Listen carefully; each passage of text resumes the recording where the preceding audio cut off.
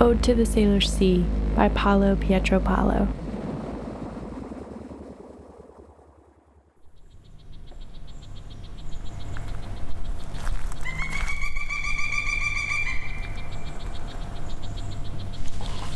And tequila kulkulitsa tani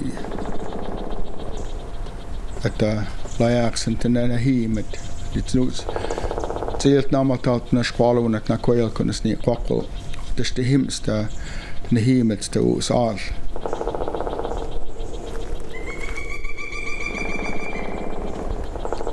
nilta Sailor Sea nilli waintan usal nahimet it's no themas to need Naswana Squalun. The smuggles wait near to Seattle, to Vancouver, to Slimmeth at to Vancouver Island.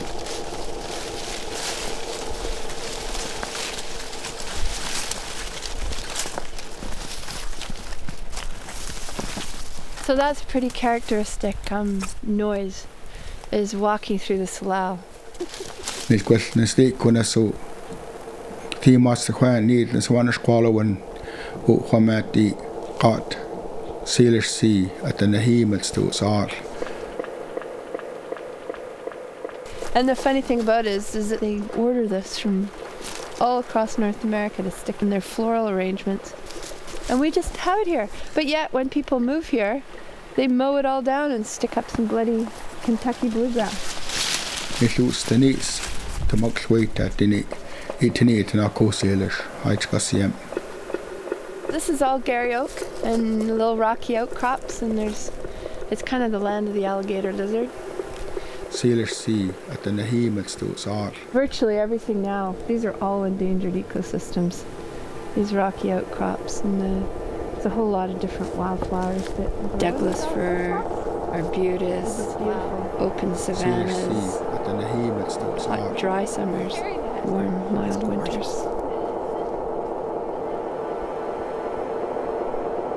Sailor Sea.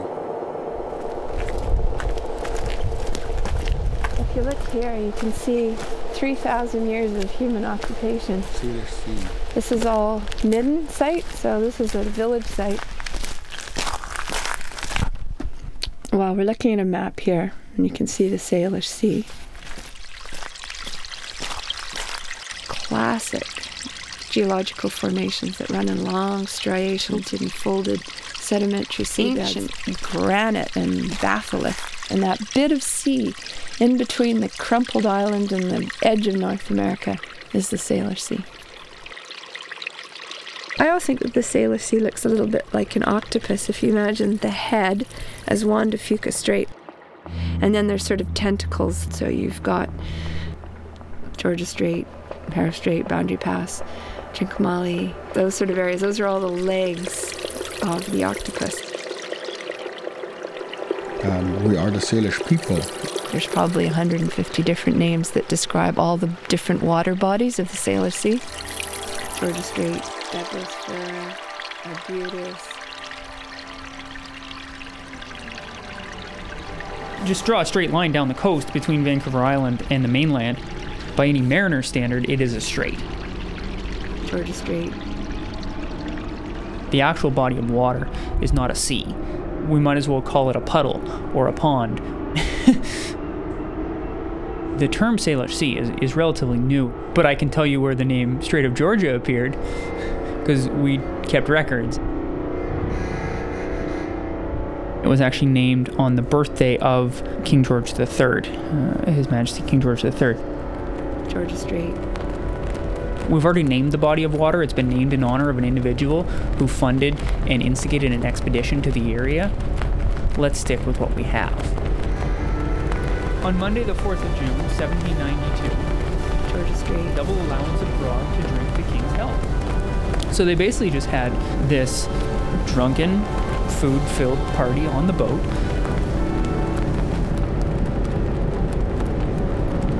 The name was born out of that.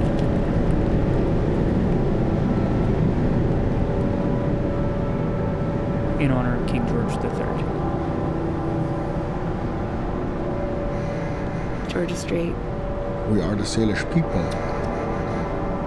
You've got British Columbia ferries, train car after train car filled with grain, unloading onto ships, the commercial boats, the big tanker ships. A very active international water. Let's stick with what we have.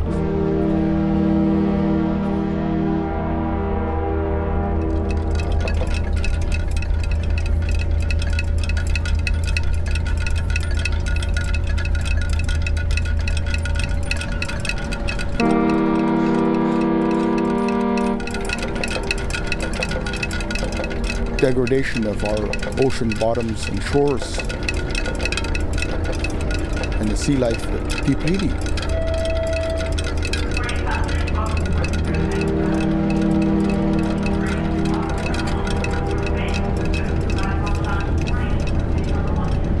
Very few salmon return to our streams now. There's just less life.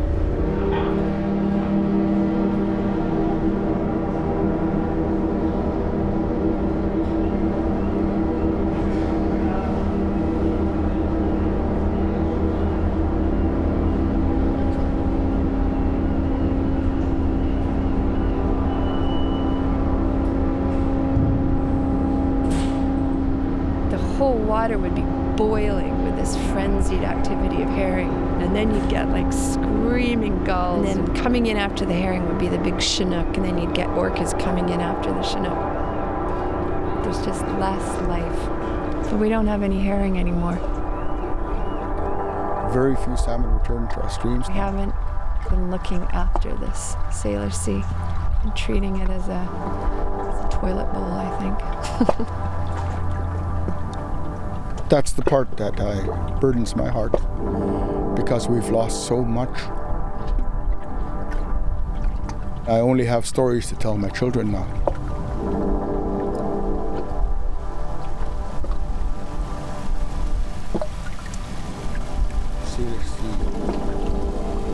What we're proposing now is the idea that we have another layer, and that layer be the Sailor Sea, to be used in Puget Sound, Juan de Fuca, and Georgia Strait.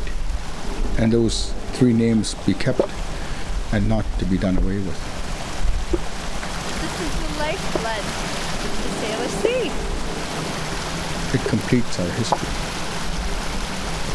Sailor Sea, the behemoths of the South. This creek's named after my grandfather by my great-grandmother. They lived on a village site called Wanunich. So I call it Monty Creek / Wanunich. Depending on what I'm feeling like.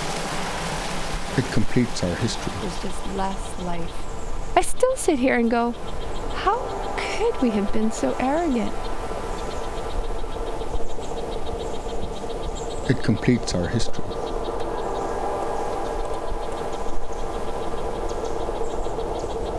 Sailor Sea at the Nahimats to us all.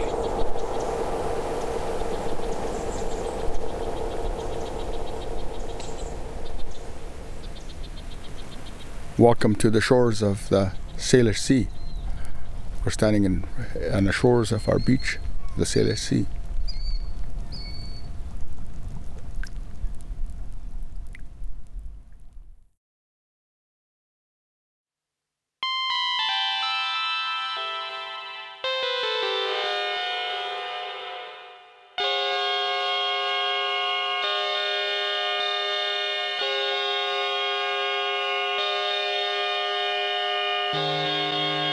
Ode to the Sailor Sea was produced and composed by Paulo Pietro Paulo. You heard the sounds of the Sailor Sea and the voices of George Harris of the Chemainus First Nation, geographer Briony Penn, and monarchist Keith Roy. It was commissioned by CBC Radio's Outfront and the Deep Wireless Festival of Radio Arts. It premiered on Outfront across Canada on May 15, 2009, and in octaphonic surround sound at the Deep Wireless Festival in Toronto, Ontario on May 30, 2009. Paulo Pietro Paulo is an audio documentary producer, writer, and composer who lives in Vancouver, Canada, also known as the unceded traditional territories of the Musqueam, Squamish, and Tsleil-Waututh First Nations by the shores of the Sailor Sea. Here's Paulo on the making of this piece. When I made Ode to the Salish Sea, I was really concerned about, I'm a white guy, I'm going to go make a documentary about this proposal to rename this body of water. For those unfamiliar with the Salish Sea, it's the body of water. It's been official for almost 10 years. The US made it official first, and then Canada followed suit. It's a body of water that starts in Puget Sound, south of Seattle, and stretches all the way north into British Columbia, north of Vancouver. It's made up of 3 other bodies of water which have kept their names: Puget Sound, the Strait of Georgia, and Juan de Fuca Strait. All 3 of those names are colonial era names. What the new name does is it acknowledges 2 things. It acknowledges the original inhabitants of the area, the Coast Salish peoples, and it also acknowledges that it's actually one ecosystem. All 3 bodies of water make up the same ecosystem, the Salish Sea. So I'm a white guy setting out to make a documentary or an audio artwork about this name and the importance of this name. So I was very conscious of making sure the indigenous voice was central, and I wanted to acknowledge the importance of their language too, because their language is disappearing. It's one of the many endangered languages in British Columbia. So it was really important for me to give space to that language and to record that language, and then to weave it into the natural sounds of the environment. And maybe, listening back sometimes I wonder if it's too on point, the native language plus the nature sounds versus English and industry sounds. But I tried to weave them together in a way that showed that by now the relationship has become symbiotic. Everything needs the other, and we need to find a way to have all of these things coexist: nature and industry, but also colonial culture and the culture that was here before.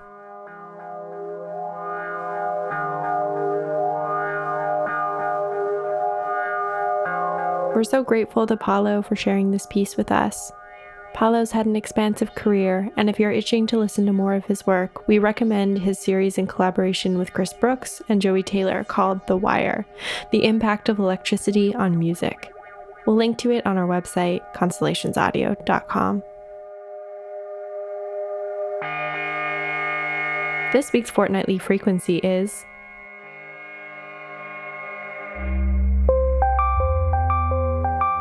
I'm putting on really dark glasses. Whoa! That's wow! Whoa!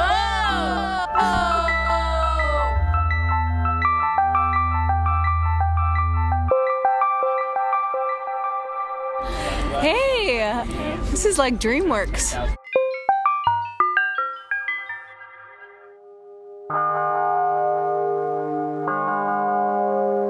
more from all of us in 2 weeks. Until then, stay starry-eared, friends.